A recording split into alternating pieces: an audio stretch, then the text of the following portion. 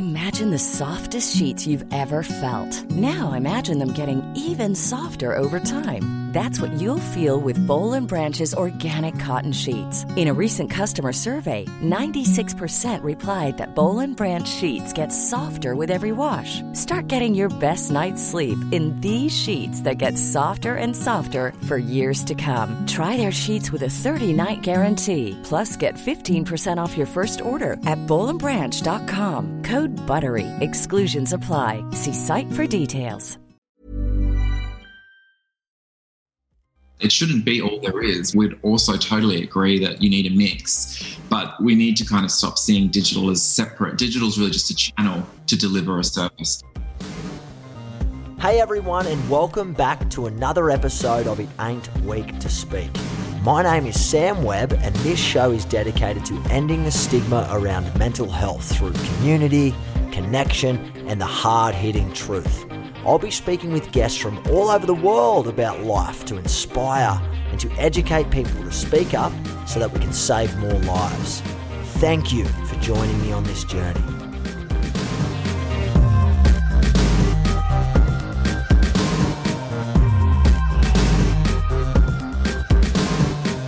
Well, hello everyone, and welcome back onto the It Ain't Weak to Speak podcast. I'm so excited to be here with you guys today. Always grateful for your time. I never take it for granted, no matter how far on the living journey that you are. If you're a returning listener or you're a veteran supporter of living, thank you for all of your support, no matter big or small. It all adds up, you know. So thank you. Thank you very much. And if this is the first time listening to the It Ain't Weak to Speak podcast with myself, thank you for taking the time out of your day. I value it.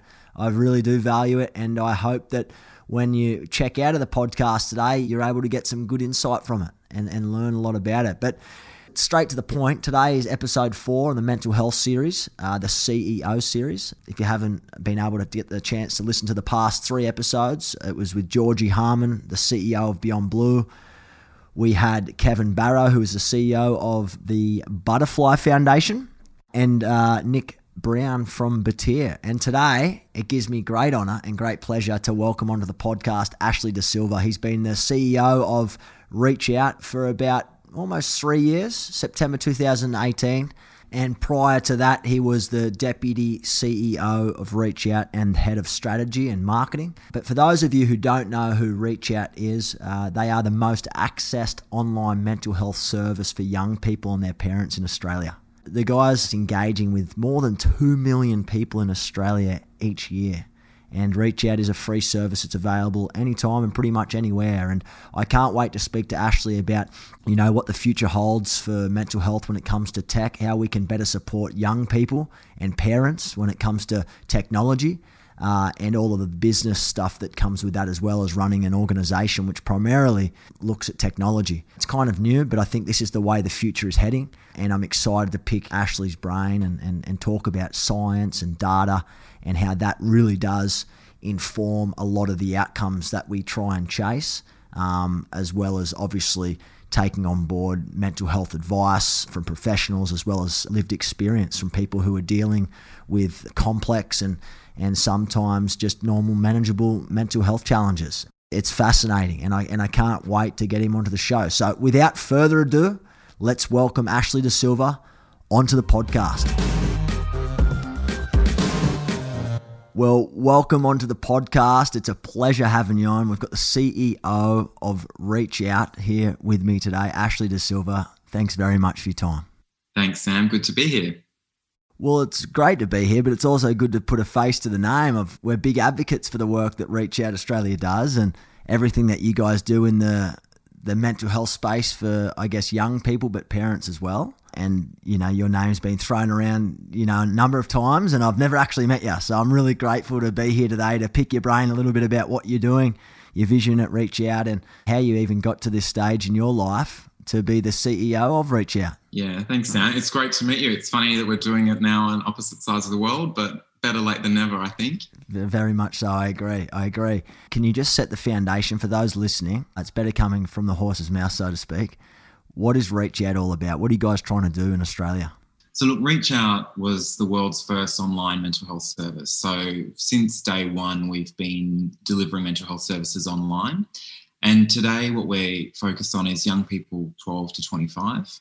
And we focus there. There are a whole lot of statistics as to why it's important to make sure there are really compelling youth-focused services in Australia. And, they include things around the prevalence of mental health in that age group, as well as the onset of mental health issues. So 75% of people with a mental health issue will have had that emerge before the age of 25. But also the need to kind of speak to some really particular things that affect how young people conceptualise mental health, how they conceptualise help seeking, and what are the unique barriers that they face. And so we think about all of those things in the way that we design ReachOut. And what it kind of lands as in terms of what we actually offer is online information and self-help. So everything that's written in the way that young people would talk and think about their lives. So not in a clinical sense, not labelled. It's much more around the words and worlds that young people live in. And then we have a peer support community, which is an online forum. It's a safe place online. So young people from across Australia can log in anonymously and share what's going on with them. So sometimes that can be questions, sometimes it can be fears, sometimes it can be successes and wins and sharing back with others what's worked for them. And it's an amazing community where you kind of see young people playing this incredible role in validating one another's experiences and encouraging them to take the sometimes scary and big steps to be well. And we support that community with an incredible team at ReachOut. And then you mentioned parents, Sam. The other place that we focus on is the statistics in Australia are that young people with a mental health issue, the places that they're most likely to go for support are friends and family, parents, and online. So we are in all of those top three places. So we recognise that young people going to parents, it's really important that we help parents feel prepared and able to respond when that happens. Because unfortunately, depending on the response at home, it makes a big impact on whether that young person will go and seek help or what their own attitudes are about mental health. So we support parents in a similar way, information, similar support community, but also a one-on-one coaching program so they can work directly with a coach around the particulars of what's going on with their teenagers at home. I love that. And I love the relatability. And I mean, you guys after this, or everybody listening, if you're going to ReachOut's website, you'll notice that the language used is very relatable. I guess it's from the same perspective that Livin looks at, the way we speak with our community and the way people speak with us. It's all very relative and relatable. And I think we keep that as well top of mind, because I mean, that's what really does help connect people to services and gives them that extra kick or that extra push when they might need to get that help and support and maybe be a bit more open and whatnot. But it's great to hear that you guys are really arming parents. What I love about the model that you guys are really pursuing, I guess, is you're not only just looking after how you can support young people, but it's about when they're gone, for example, from school or from the computer, you're also arming the parents or giving them the right tools and strategies to be able to correctly intervene, but also to look out for signs and symptoms and maybe point them in the right direction. That's exactly the thinking. It's really around helping young people and the people they're most likely to turn to for help. And that's how we think about it. And you guys do a great job of keeping that language and the tone in a really accessible way. And I think it's so important because as a system, we can get really kind of fixated on, oh, we do this, you do that, we're for mild to moderate, we are for this people, but not those people. And the truth is that actual people don't put themselves in those boxes, right? And when you haven't got any literacy yet or much literacy around mental health, as a young person, it's not really the place you're going to start to unpack it from. And a really good example of something that we'll probably all relate to is just even the experience with COVID. When that first kind of gripped down in Australia and we went into a national lockdown, we had so many people, our service demand spiked by 50% at that time. And people were looking largely for information about coronavirus and their concerns about it, the effects on their mental health, their worry. But over time, the service demand was still 35% up on the year prior, but you saw people weren't looking for that language anymore. They weren't searching for things around coronavirus. They were looking at things like, I'm worried about my future.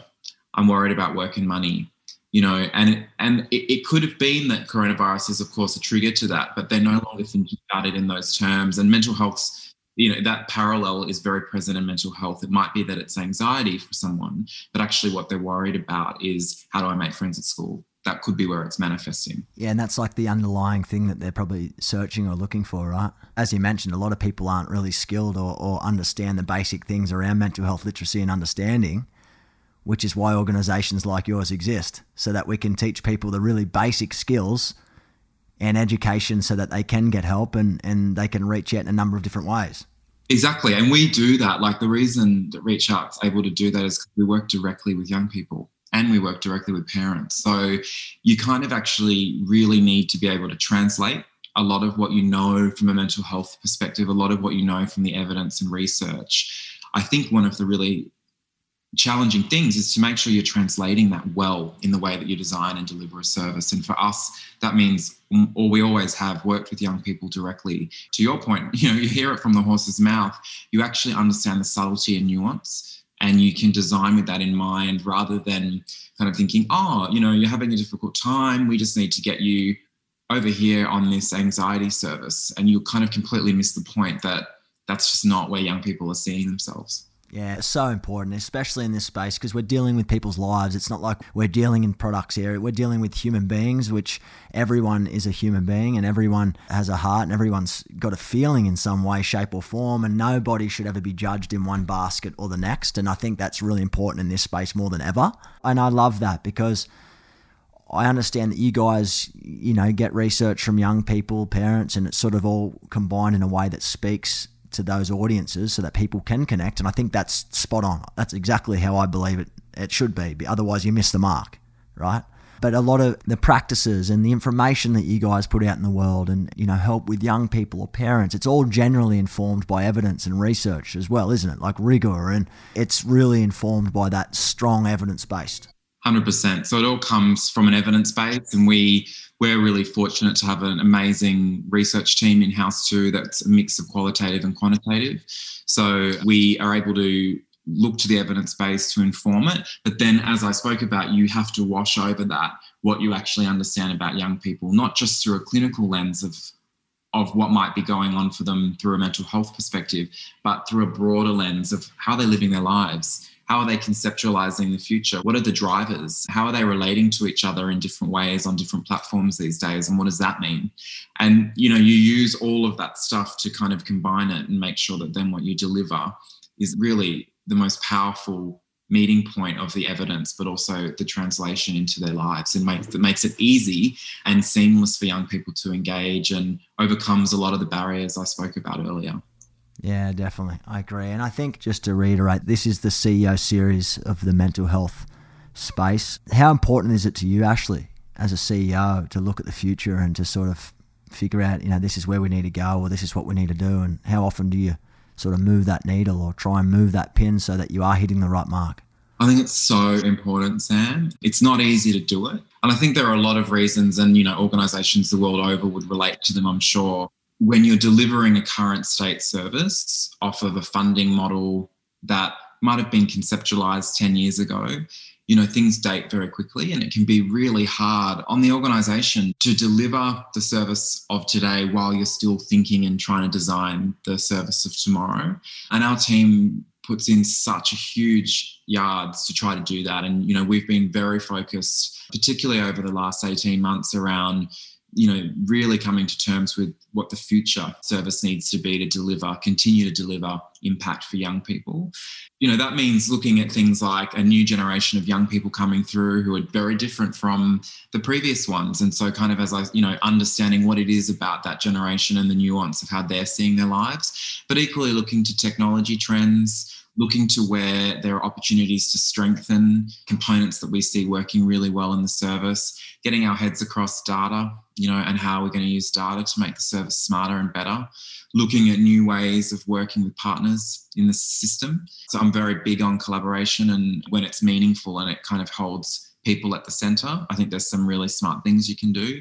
Yeah, we're looking at all of that space. And I think when you work in a digital field, as we do, one of the additional challenges is that I think digital's not very well understood still, unfortunately, in mental health.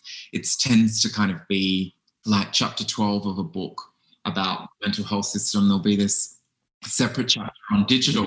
And it's like, actually, digital should cut through all of that. It shouldn't be all there is. We'd also totally agree that you need a mix. But we need to kind of stop seeing digital as separate. Digital is really just a channel to deliver a service. Peer support, for instance, could be delivered online or it could be delivered face-to-face. But how you develop those experiences will be really different. So don't just take a traditional service and put it online. You actually have to think about how do you create digital first services, and that is a very different thing. It's a completely different model. It's a completely different outlook, and you've got to look at it from a different angle, but it also comes with research and understanding your vision and your mission, and probably comes back to the why, Ashley, which I love asking all of my guests, why do you do this? Why are you in this role? Why are you so passionate about this? Yeah, look, I'm passionate about it because I, in my 20s, had an experience with anxiety, and I'm sure my story is probably similar to a lot of people who end up working in mental health. But it was that experience that kind of, I wish I'd known about ReachOut when I was going through that. But instead, I was just like a lot of the numbers still describe today. I kind of thought I should be able to figure out on my own. I didn't think that what I was experiencing was actually help worthy. I thought that was for people who had, something else going on than what I did. And so, I kind of struggled a lot longer than I needed to in not having found information that related to my perspective and what I was going through. And so I think why I also care about it so much is not just that experience, but also the knowledge that it is possible to get a handle on, tools and strategies that you can use for life. That's a really powerful idea is, how do we intervene early with young people so that we're helping people find a course that allows them to be well much, much sooner. It's a very strong why, Ashley. It's a very strong why, and it's a very passionate why, and it comes from a very sacred place for you, and I love that. And I think, there's so many questions I want to ask you, especially, I probably jumped back and forward a bit too much in that regard, but we'll come back because I want to ask you about the technology stuff. What do you feel is working, and what do you feel is not working? I think there's a lot that is working in the technology side, in that the data shows you just how readily accessible it is and how willing people are to engage with online. And again, I want to qualify, I'm not talking about every aspect of the mental health service, but certainly for the areas that we operate in around information and community, conversations online, that space is really acceptable to young people as a place that they'd like to go to for support. So I think there's a good presence online. There are good online services out there. And I think we're connecting into the community well through those. They overcome really specific things. They can increase access and reduce reliance on physical services. They don't increase access 100%. It still relies on things like good access to an internet connection and things like that, obviously. And they can reduce a lot of the barriers that we hear about for young people as well. The things that are probably opportunities that need to be bolstered, I think, largely sit in the data space and starting to build much more sophisticated versions of digital mental health services. So I might use again a COVID example, but the world went online like it never has before. There were services who weren't, say, online already like we were, who needed to kind of figure out how to do that. But I kind of make the point sometimes that being online is not necessarily the same thing as being digital and really designing great digital services. And if you think about, say, universities last year where all of a sudden their students couldn't come to class, the solution, which was, the best that they could do at short notice, was to just do 8-hour Zoom meetings, right? Which is a terrible experience from an education perspective. And it is not where you'd set the bar in terms of actually designing good education delivered digitally. You'd have different modules, you'd be using data to help, young people, students know where they were up to, what the related content was. It'd be providing contextual links, creating opportunities to talk to other students about questions, to ping a teacher when you needed someone to answer stuff, all this stuff that you can't do in a Zoom setting, right? And digital mental health services are the same. So it has to be more than just putting a traditional service online, particularly when you think about young people who their digital benchmark is high. Particularly this generation, they're digital natives. It's just been there from day one. And they're moving at lightning speed and they expect everything done yesterday. So how do you keep up with that, man? Exactly. And that's the hard part, right? So I think for us, it's about having a really strong view of the future. And it is about thinking boldly around where are the opportunity spaces that we will deliver the most value for young people and parents from. And, that takes effort and real focus to build. We've done a lot of work on that. But I think the parts that need to fall in line to move the system forward kind of start to be more in the space of things like how funding is delivered. Traditional funding likes to kind of have everything listed up front about what are you going to deliver, and then you spend the next 3 years delivering it. Whereas true digital services actually need to be more discovered as you go. And agile, and be able to be like water. Like you have to be able to move anywhere and everywhere that you need to. That's right. You need to be able to track what's working really quickly. You need to be able to respond to things, try things, and do more of what's working. Use a combination of the evidence that we were speaking about before, but also real-time data and what you're seeing actually happening in the site. So it's a bit of a barrier if we're still kind of commissioning services in a different kind of mindset, because really not only do you need the funding to be delivered in a different way, you need to accept that the research and methodologies to realise it have to shift, as do the internal components of the organisation. So even our organisation's, done a lot of work around moving more into an agile mindset, thinking about how we actually are organising ourselves so that we can deliver value faster for people, act on insights more quickly, and all of the while, the aspiration being that we're refining our impact. And it can get very complex and it can get very complicated, but you're right, because you could have so for example, and let's just step through this in a practical sense. So you running ReachOut, you've got a wonderful team. Obviously, it's one big team. Everyone's doing their part and experts in their own right. You might have an amazing outlook, and you might be able to be agile and pivot and move pretty quickly. You might have a great outlook in the future as to where it could or should go. Then if you look at for funding, for example, at that silo in the mental health space, which I agree, needs to be on the same page in the way that you're thinking from a digital point of view. I'm getting exactly what you're saying, because you might have this one outlook, but if the funding's limiting you to certain barriers and benchmarks and this is how it's got to be implemented, they don't really fit, do they? I think what it risks is leaving value and impact on the table. So I think you can get something done, but I think you'd have to question, if you look back on it on 5 years and say, we did get it done, but was that the best we could have done? And could we have done better for people if we'd been more able to work in a way that allowed us to be more iterative? And it doesn't have to be that everything's flying around like at a wild pace, but it just means I think the system gaining a bit more of a sophistication or around recognising that, yes, we're all working in mental health, but when it comes to true digital services delivery, particularly the kinds that will be fit for the future, you do need to kind of embrace a different way of thinking and working. And, a good example of this is, we just did some partnership work with Lifeline and Beyond Blue, which are two other major national services in Australia. And we did them as kind of small pilots to just test initial ideas around these things. And we self-funded these, but like a quick example would be when someone comes to ReachOut, we don't know much about you, but what we can tell without needing to get creepy is, what search term you might have used to arrive at the site and whether you're looking at suicide-related content or not. And we can use things like that to kind of build a hypothesis that you might actually be one of the 13% of young people on ReachOut who's at risk of suicide right now.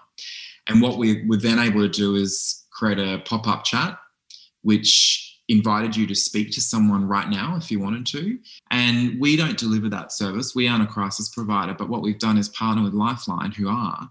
And so from within the ReachOut ecosystem, a young person can have a one-on-one chat with a trained crisis professional, which is actually the Lifeline team, but they're experiencing it within ReachOut. That's a linkage that's happening in the back end.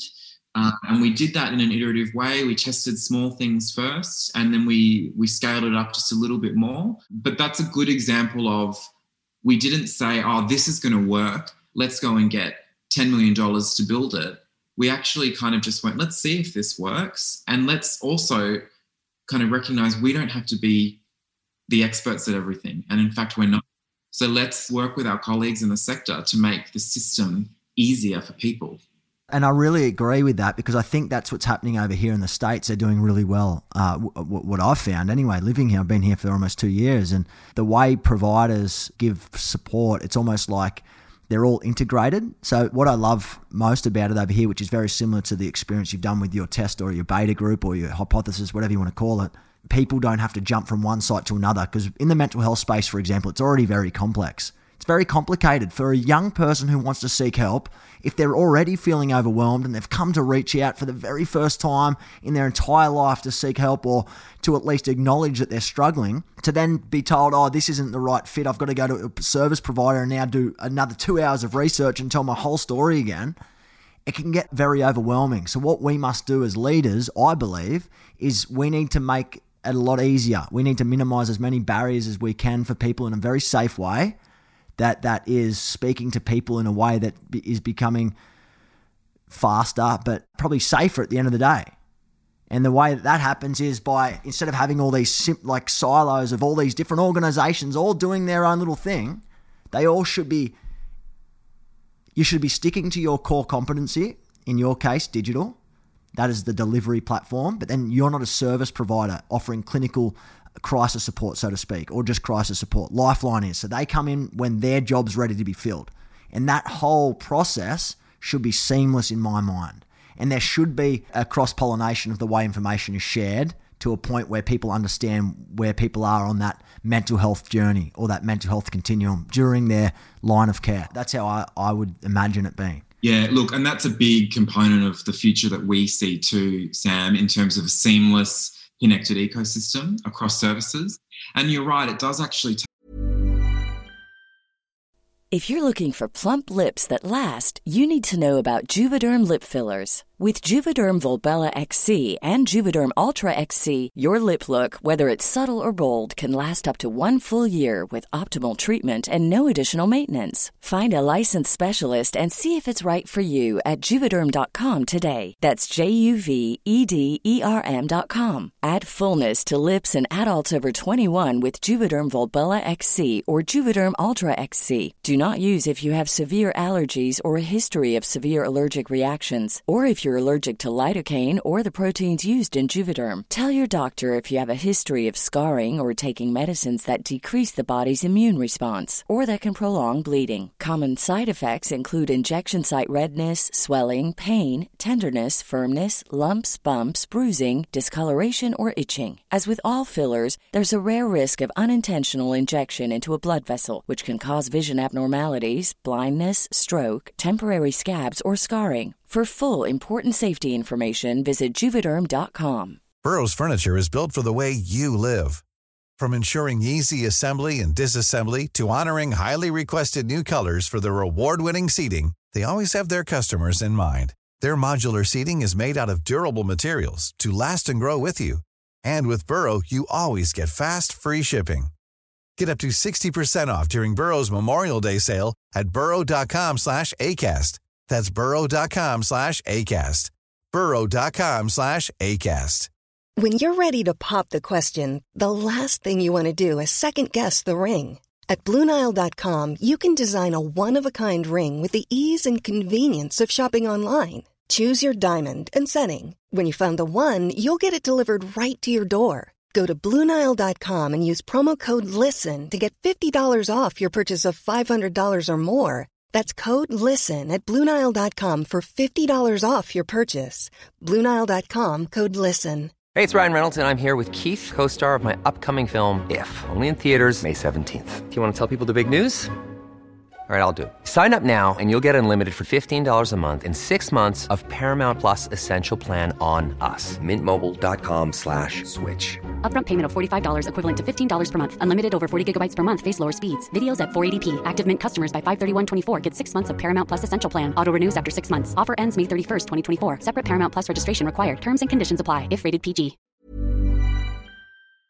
Leadership, because it requires organizations to think outside of their service boundaries and to do the work that helps people move to the services that are going to be right for them right now, rather than kind of just passively saying, oh, sorry, but it's over there, or here's a link or a phone number, you can go and do that yourself, and kind of actually going, look, they've started a journey somewhere. That is already a huge step. If we take accountability as a system and as a sector to stitch that together in ways that create those seamless linkages that you're describing, that takes away so much of the pressure for people to figure that out on their own. And it really becomes much more about a connected digital ecosystem where the different services are coming in and out at the right time based on what it is we know about that person. So, we've done a very skinny slice of that, and we did a similar pilot with Beyond Blue, but our organisations can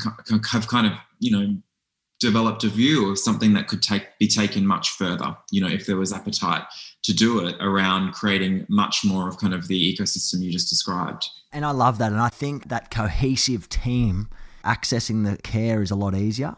I'm not like pulled off the map and told to go here and there. I've almost got a team. So when I go into like one of my apps for my service providers or my private health insurance over here, that app, I've got access to like a life coach or like a coach. Then I've got access to like a service provider who can write me medications, and I've got access to a psychologist on demand. And they all sit in this one system. I don't have to go from one app to the other app, which I find cool because it minimizes time. I don't have to re-explain my same problem to the next person. It's already all there documented. And it just makes so much easier. And look, I agree. I'm a big believer that there should be a hybrid system. There should be face-to-face. You will never be able to replace face-to-face. Human beings need that social, real-life connection. Very important. However, I'm a huge, if not bigger believer that as technology shifts, and we've got new advancements, and young people are growing up faster, and people are becoming more impatient, and people want things done yesterday, tech is probably going to, I believe tech in the mental health space, and mate, you can tell me if I'm wrong based on your views, I think it will be a 70-30.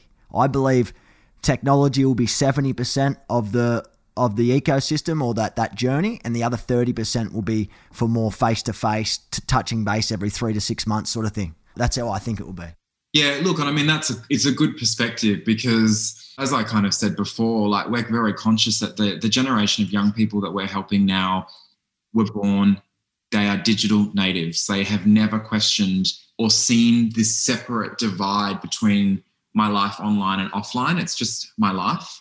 And a large part of it, I do things online, and then there'll be certain things I do offline. And sometimes I might do it offline one day and online the next, but it's not this division. A good example, you kind of even hear it in mental health when we talk about bullying and cyberbullying. Yes, those two things exist, but to young people, they're still just bullying. Cyberbullying has additional elements in that, it can follow you home in ways that, physical bullying tends not to, and things. But because young people spend their lives in schools and online, it's actually just bullying.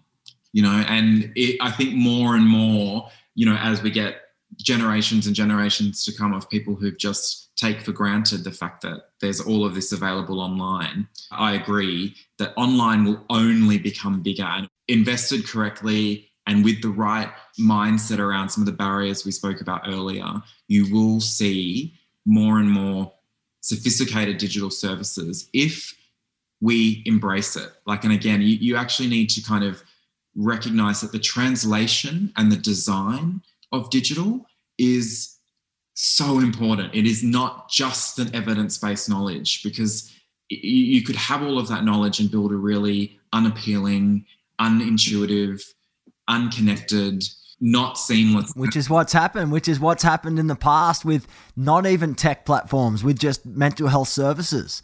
They've been so outdated, they're so evidence-based and come from textbooks that they're not connecting with people. Yes, I'm a very big supporter, and we collaborate, we work with mental health professionals, and I've got so much respect for the work ethic and their expertise, because I'm certainly not a mental health professional by any means.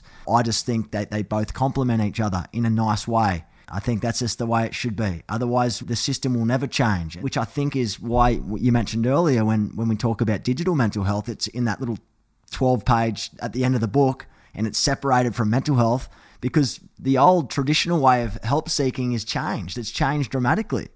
And this mental health via digital means is what's current, and it's what's going to help drive people to seek help. You guys have done the tests, you guys have done the research. I mean, You've been able to increase help seeking based on what you guys are doing. You're speaking to 2 million people a year or something? Yeah, and it was even higher in the last year because of the impact of COVID. But you're right, and it can be confronting, I think, for organisations, because in a very traditional kind of model, you might have, even within your organisation, program managers for this, program managers for that. But you're starting to talk about, you need data analysts, you need data scientists, you need, totally different methodologies. You need service designers, you need service researchers, as well as your quantitative and qualitative. You need to start actually getting skilled at how do we pull together insights from our quantitative data and qualitative data. What do we need to do internally to allow us to blend that with what we're seeing in real time through the data of our products and services? They're new things that organisations have to do, and they can sometimes sound simple, but actually I think when you really think about what does it take to do digital well, you've got to find the right strategy for your organisation, what it is you're trying to do. But I think my main point is that you'll find there is some element of transformation that's required in a lot of organisations to lean into this space really well. For a lot of the bigger organisations and people that have been in this space for so many years, that taking that leap or that transformational step in that direction can be very daunting, and it might feel like it's not right or it doesn't feel good. But I guess sometimes in order to grow, and we say this all the time, you must step out of your comfort zone in order to grow and to try new things. And for us to fast track the process and this space to minimising the amount of people taking their own lives and increasing help support and whatnot, and dealing with people with complex mental health issues, is really about, fast forward and fast thinking people who are able to be agile and be open to change and to try new things and try new methodologies and stuff like that to really make an impact. Because if we keep doing the same stuff that we've been doing in the past, look what's happened. Things aren't going to really get much better, I don't think. And that's why I think it's so important having organisations like ReachOut and Lifelines, and now they're offering tech services and all. This is good stuff. This is great stuff happening. It's advancing, and I'm a big supporter of it. And I've got a lot of hope in this space. I really do. And I think that for the most part, mental health awareness definitely, I feel like, has grown. Yeah, there's a lot of work that needs to be done. Stigma is still very high. But I think for the most part, the conversation is definitely a lot bigger and better and stronger than it was 10 years ago. Oh, without a doubt. And that's been one of the things I think the silver linings of COVID is that, in Australia's done a good job of recognising very quickly their mental health relationship to the experience of COVID. And I think, we've seen, even just through our own service, still at the end of last year and even now, service demand up so much higher. And while that kind of, on one hand, looks like, oh gosh, there's a lot of people out there who aren't doing well, I think, to your point, well, the sign is that they're actually engaging in services.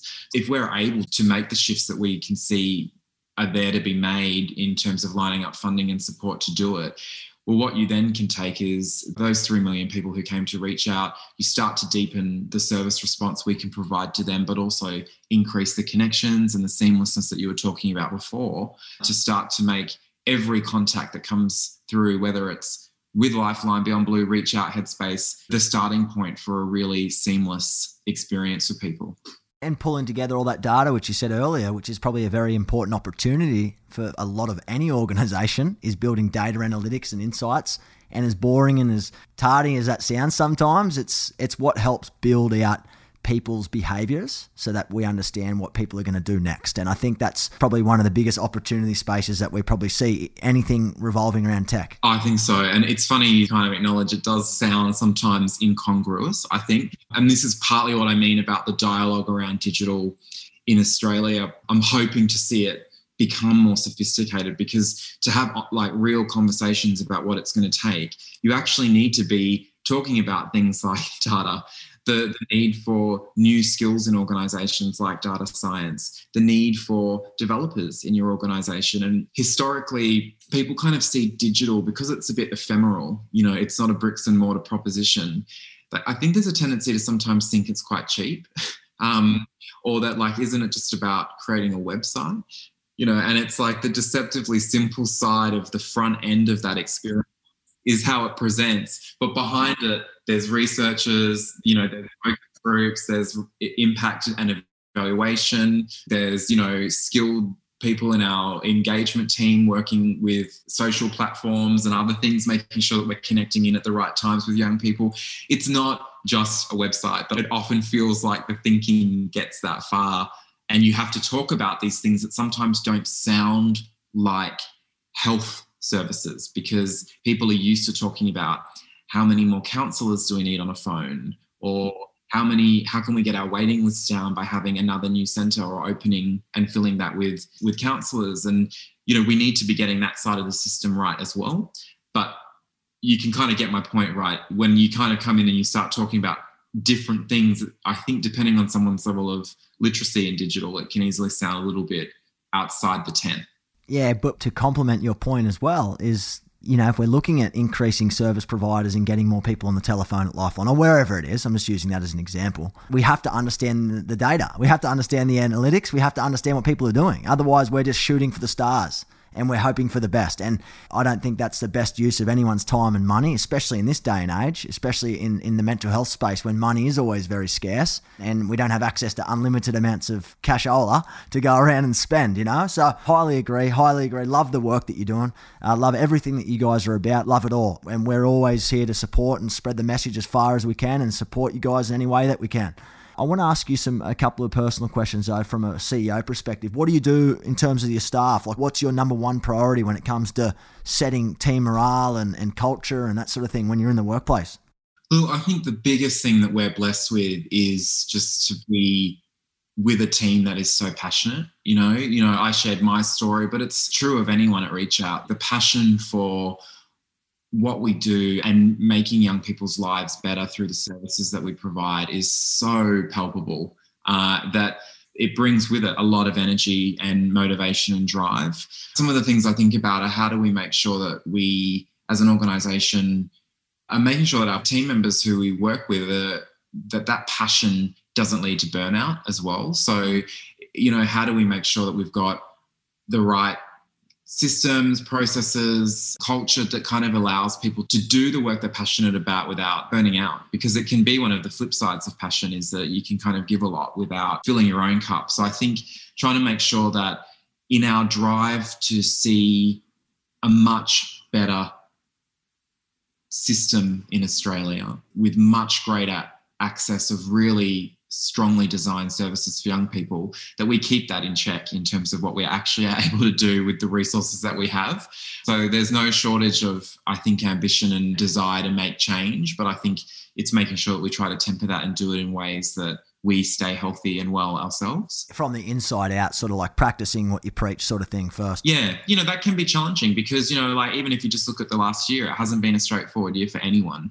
On top of that, you layer what I spoke about earlier around the need to deliver great services today, which we do, but equally to have an eye on the future and make sure that we are collectively thinking about what the future looks like so that we are going to be the team to build it, and there's a lot in that. So making sure that we try to always keep that balance right is certainly one thing. And then, I also feel the responsibility around realizing the team's potential. And for me, that also includes bringing in support, whether it be from government or supporters who fund our work. We need that support to do what we do every day. And we certainly need it to create a better service for the future. So it can be challenging dreaming and then kind of not being able to do it until you get the support to do it. It's quite different in the social side of things. I mean, my background, my training is in business, so I've learned quite a lot of education in business, and the commercial side tends to have capital or be able to raise capital to pursue the projects that they see worth doing.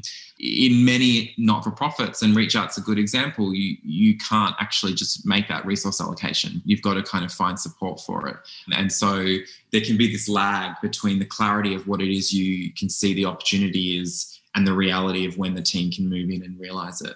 And that can be a difficult space to hold sometimes because you're asking people to dream and get clear on the future, but then there's sometimes quite a wait before you can get that started. How does ReachOut generally make its income? Does it have commercial opportunities or is it mainly through funding, or how does that all operate? So it's 50% of our service is government funded through the federal government here in Australia, and then the rest we raise ourselves. So we do that with some really incredible partners of ReachOut who sponsor our work, but then also there's amazing people in the community who get behind events like the one we just had in March. We do an event called Laps for Life, and Ian Thorpe, the Legends Olympian, we're fortunate to have him on our board, and he fronts that campaign and does a really powerful job of with our team we had 7,000 people swimming for us in March this year, fundraising for us. And we need them to hit the pool because that's what funds the service for the next year. So always looking at new ways to help align our work with people who want to support youth mental health in the way that we deliver it. I love that. And it's great having that balance and having your own sort of projects that you do to push, local awareness or events and stuff like that to fund your programs, but also to have that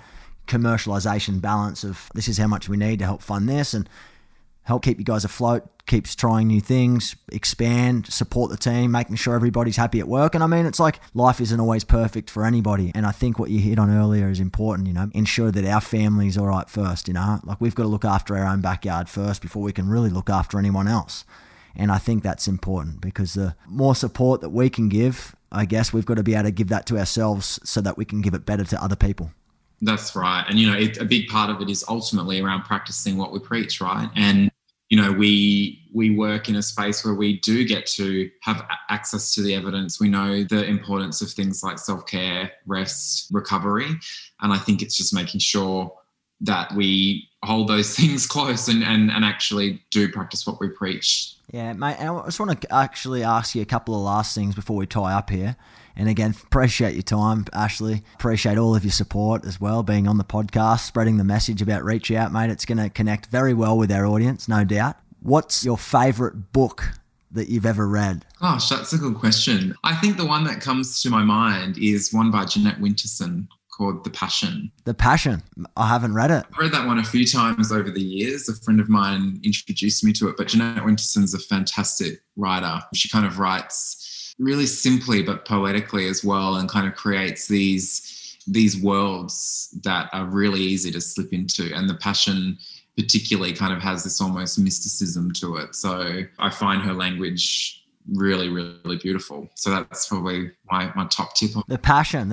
I'll put that on the list. I've got about 50 books on my list, so I've got to get through one at a time. My next question is, and I want to just ask you, this is from your own role as a CEO, as a leader in this field. You've been doing it as a CEO for since 2018 or thereabouts?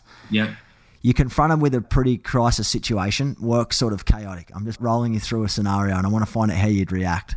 How would you support the team and yourself?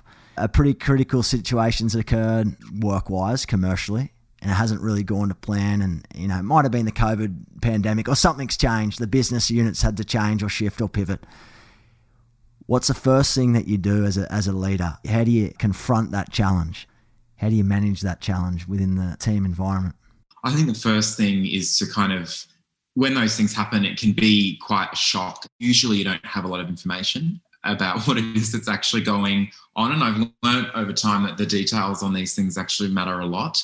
So I generally want to be pulling together, in the first instance, the leadership team to be getting understanding from different perspectives in the organisation about what it is and what it means. And that's really important to me, so that it means that we are able to, as quickly as we can, come to terms with what's going on and be able to then make sense of that ourselves, and then as quickly as we can share back with the team, what that might mean and what the implications could be. There's usually 1,000 steps in between that, in terms of like letting people know that something's happened, depending on what the situation is and how we're going to address it.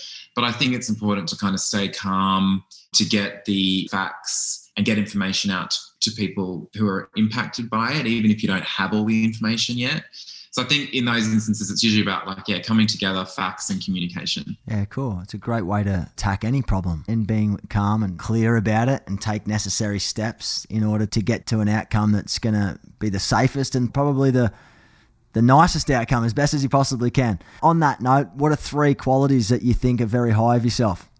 Well, actually, one is probably that I can stay pretty calm under pressure. So I'm a regular meditator and have practiced yoga for many years. You seem pretty calm. You seem pretty cool, calm and collected. So I think I've got a good ability to stay calm under pressure.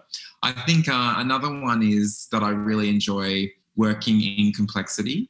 And so I like being able to think through scenarios and work with people to identify ways forward when it's often unclear. Another one would just be that I like working with people. So I think I make good relationships with people and enjoy that side of what it is that we do and that I do. So that'll probably be a third. They're good 3 quality traits, characteristics, mate. I like them. I like them a lot. And they're great qualities to have as a leader. So people that are in your team and who work with you probably see those same qualities come through. And that's what's really positive in a work team environment. And lastly, mate, what are you most grateful for? Oh, that's a good question. My gratitude practice has probably slipped a little bit during... I'm going to leave you better than I found you. So we're talking gratefuls right now. What are they? What are you grateful about? I just spent a brilliant Easter in Melbourne. And because of COVID and Victoria's lockdowns and other things, I've tried to get back there about 3 times in the last year, and each time the borders have shut. But I was able to get there this past week and see really good friends who I just haven't seen in more than a year now. And I know there's a lot of people who have given up a lot more than that around the world during COVID, but I'm still very comfortable saying that I was grateful for the time that I spent with them. Yeah. That's great. And that's all relative. Everyone's challenges and what they're going through is all very relative. So we can't compare people's challenges to yours and vice versa. And I love that. The reason I asked about the grateful stuff is obviously to make you think about what you are most grateful about. But I've actually been reading and working on a book called The 5-Minute Journal just recently, and it's been great. I'm in a habit of writing my gratefuls every day, and I'm loving it. And also at night, so morning and night, I try and write 3. But mate, look, on behalf of myself and everyone at Livin, all of our listeners, thank you so much for taking the time to be on this podcast with me. It's been a real pleasure. It's been great to get to know you. It's good to put a face to the name, and obviously wish you nothing but the best for the future. And I'm sure hopefully we could collaborate or work together at some stage. Thanks, Sam. Great to chat with you too. Thank you again for listening in to another episode of It Ain't Weak to Speak. Please like, share, and spread the love to as many people as you can. Let people know that you subscribe to the show. Don't forget to leave a review or a comment so that we can grow this community together, because a conversation could save a life. If you want to continue this chat, please join me on the podcast Facebook group at livin.org. I can't wait to share the next episode with you, but in the meantime, stay well, keep living, and remember, it ain't weak to speak. Thank you and have a top day.